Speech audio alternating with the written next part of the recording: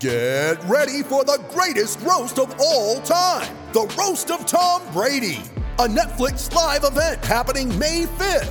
Hosted by Kevin Hart, the 7-time world champion gets his cleats held to the fire by famous friends and frenemies on an unforgettable night where everything is fair game. Tune in on May 5th at 5 p.m. Pacific time for the Roast of Tom Brady, live only on Netflix. Our next guest is brought to us by Toolkit Depot, your Trade Pro partner. Nail your Christmas shopping list at Toolkit Depot with a huge range of top tool brands. And joining us is the CEO of the Adelaide Footy Club, Tim Silvers. Welcome to Sports Day, Tim. Thanks for having me on board. Now, firstly, what do you think Gather Round brings to the state? What does it mean for the state of South Australia?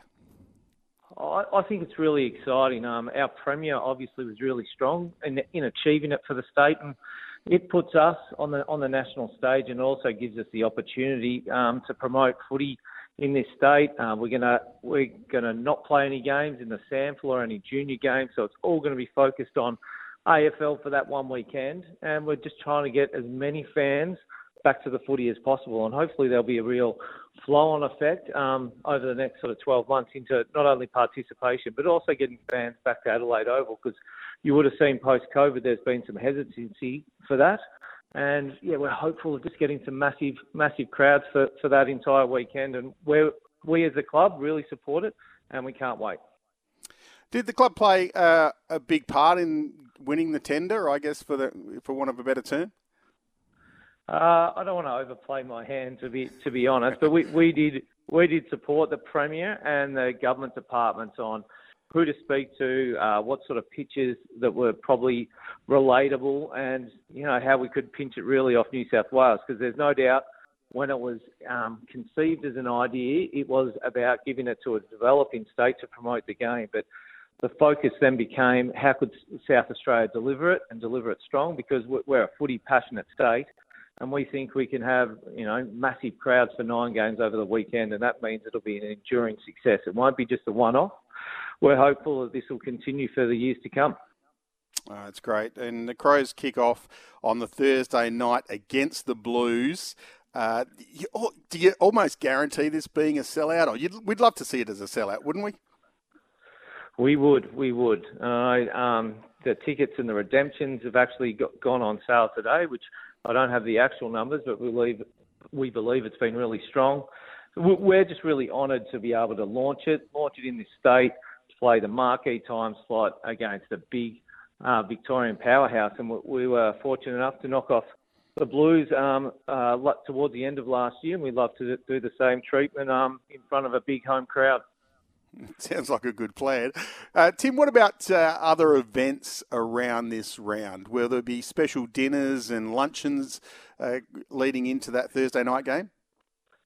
Yeah, it's going to be chock-a-block. I don't want to steal the thunder of probably the AFL and the state government, but it is going to be a full week that includes there's going to be dinners, there's going to be conferences, there's going to be symposiums, there's going to be a lot of the AFL partners in town. There's going to be potentially an AFL major event one of the nights, as well as having all 18 clubs in this state for a minimum of 3 nights. And there'll be different community consultations, etc., with players, and they'll be expected to go out into the South Australian community. So it's going to be at all levels, and I think it's going to be wonderful for our state, like I said. Great, fantastic. Now, the AFL draw, the full fixture has been released as well, and the Crows play 4 of their first 6 games at Adelaide Oval. Are you happy with the start, and are you happy with the draw overall?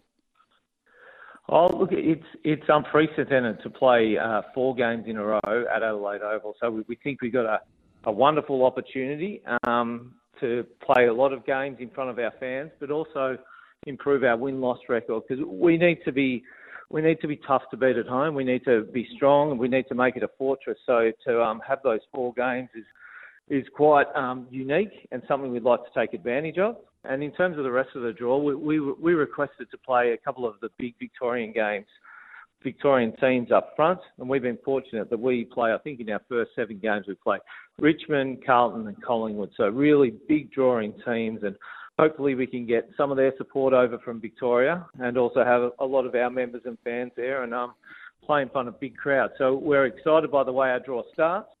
We probably would have preferred some slots, some broadcast slots into some night games, but we also understand it's a tough thing for the broadcasters and the AFL to manage that. And I think for us, because it only goes to round 15, the broadcast slots, if we play a good brand of footy that our members and fans can be proud of, but hopefully we can get some of the night games towards the back end of the year.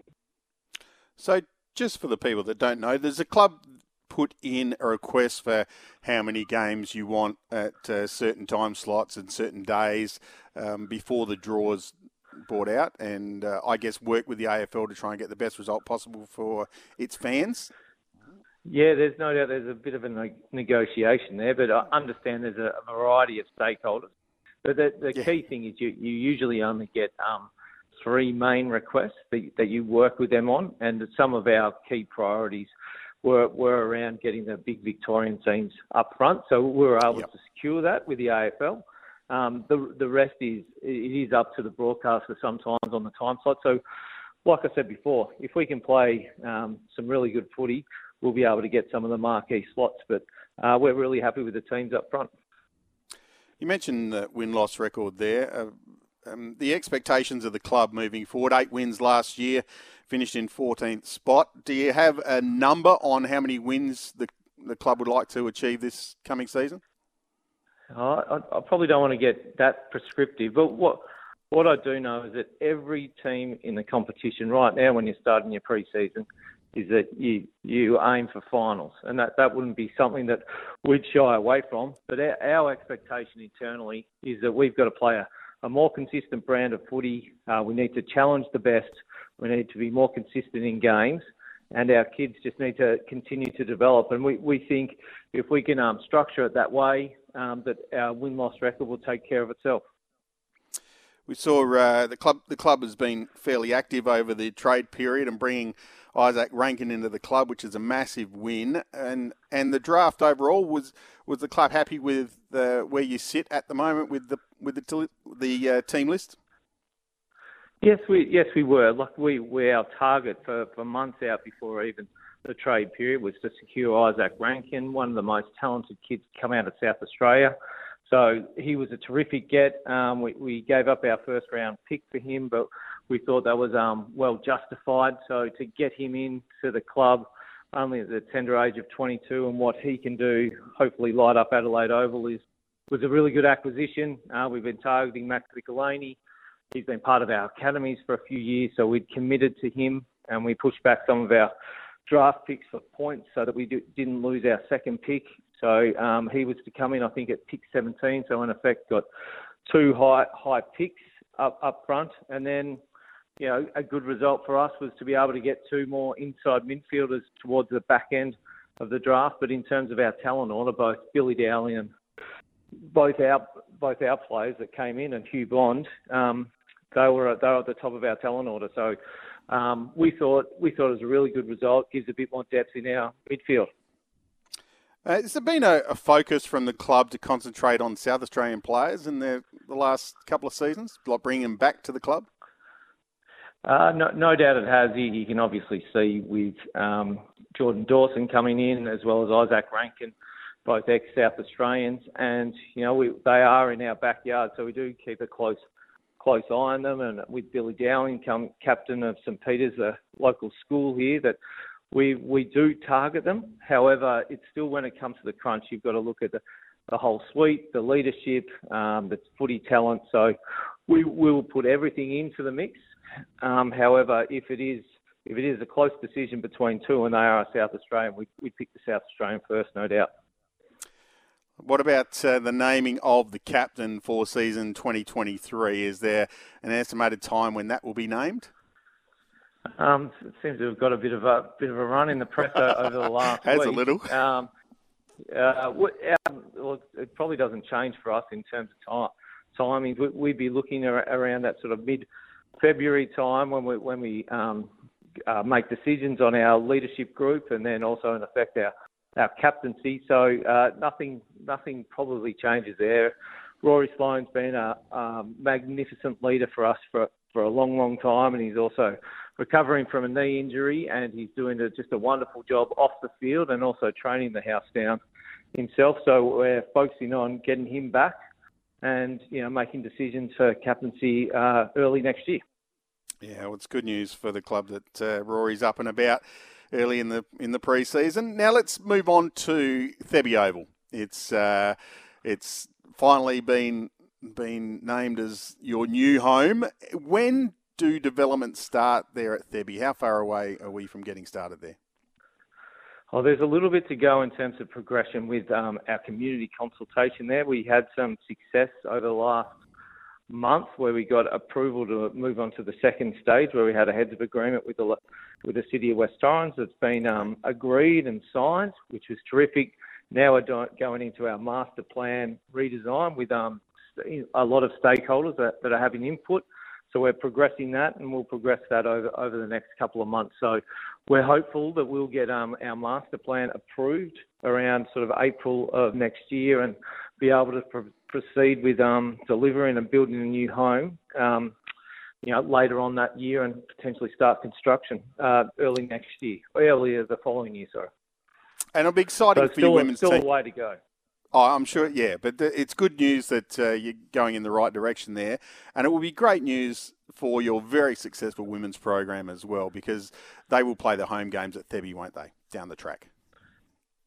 Yes, couldn't agree with you more. We've got the most successful women's team in the competition, and I think we're the only club in the comp that doesn't have their own home. So it's been a focus of ours, not just mine, but the entire club, to give the girls a home that they deserve. So it's a priority. We'd like to be playing our home games by August 2025. And, it potentially will just be a boon for not only our club but also the industry. Now, your memberships are up and running as well. And I see on social media there's a bronze membership, like a 4-game membership, which will include the gather round against Carlton. Pretty exciting, and now's time to jump on board the Crows if people want to become a member, isn't it? Oh, yes. The backbone and the lifeblood of the club is through their membership base, and we had over 63,000 member supporters through last year, which was terrific. We've just surpassed 40,000 pre-Christmas, which is a great result. But if you're a supporter, you haven't joined up, I call out to you to get on board, support our club. We're heading in the right direction. We've got a great coach in Matthew Nix. We've got some wonderful leaders and some good kids coming through. So now's the time to get on board, and also then redeem your free ticket. You get an extra home game through the gather round. So the positive around having the gather round in South Australia is that you get an extra game at no charge. So I'd love all our supporters to get on board and support the Adelaide Crows. Yeah, great news. And look, I want to give the club a little bit of a pat on the back here in regards to Paul Seedsman. You've rookied Paul for the coming season, but he's also had some good news in the last few days. They've had a bub. Yes. Congratulations to Paul and Alice. Some wonderful news.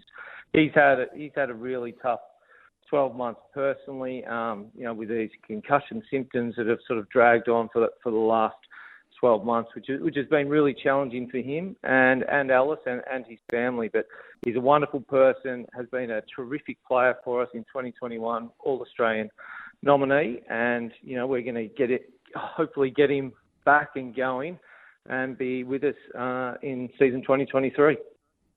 Mate, it's great news, and again, well done to the club for supporting one of the very good players at the club, Paul Seedsman.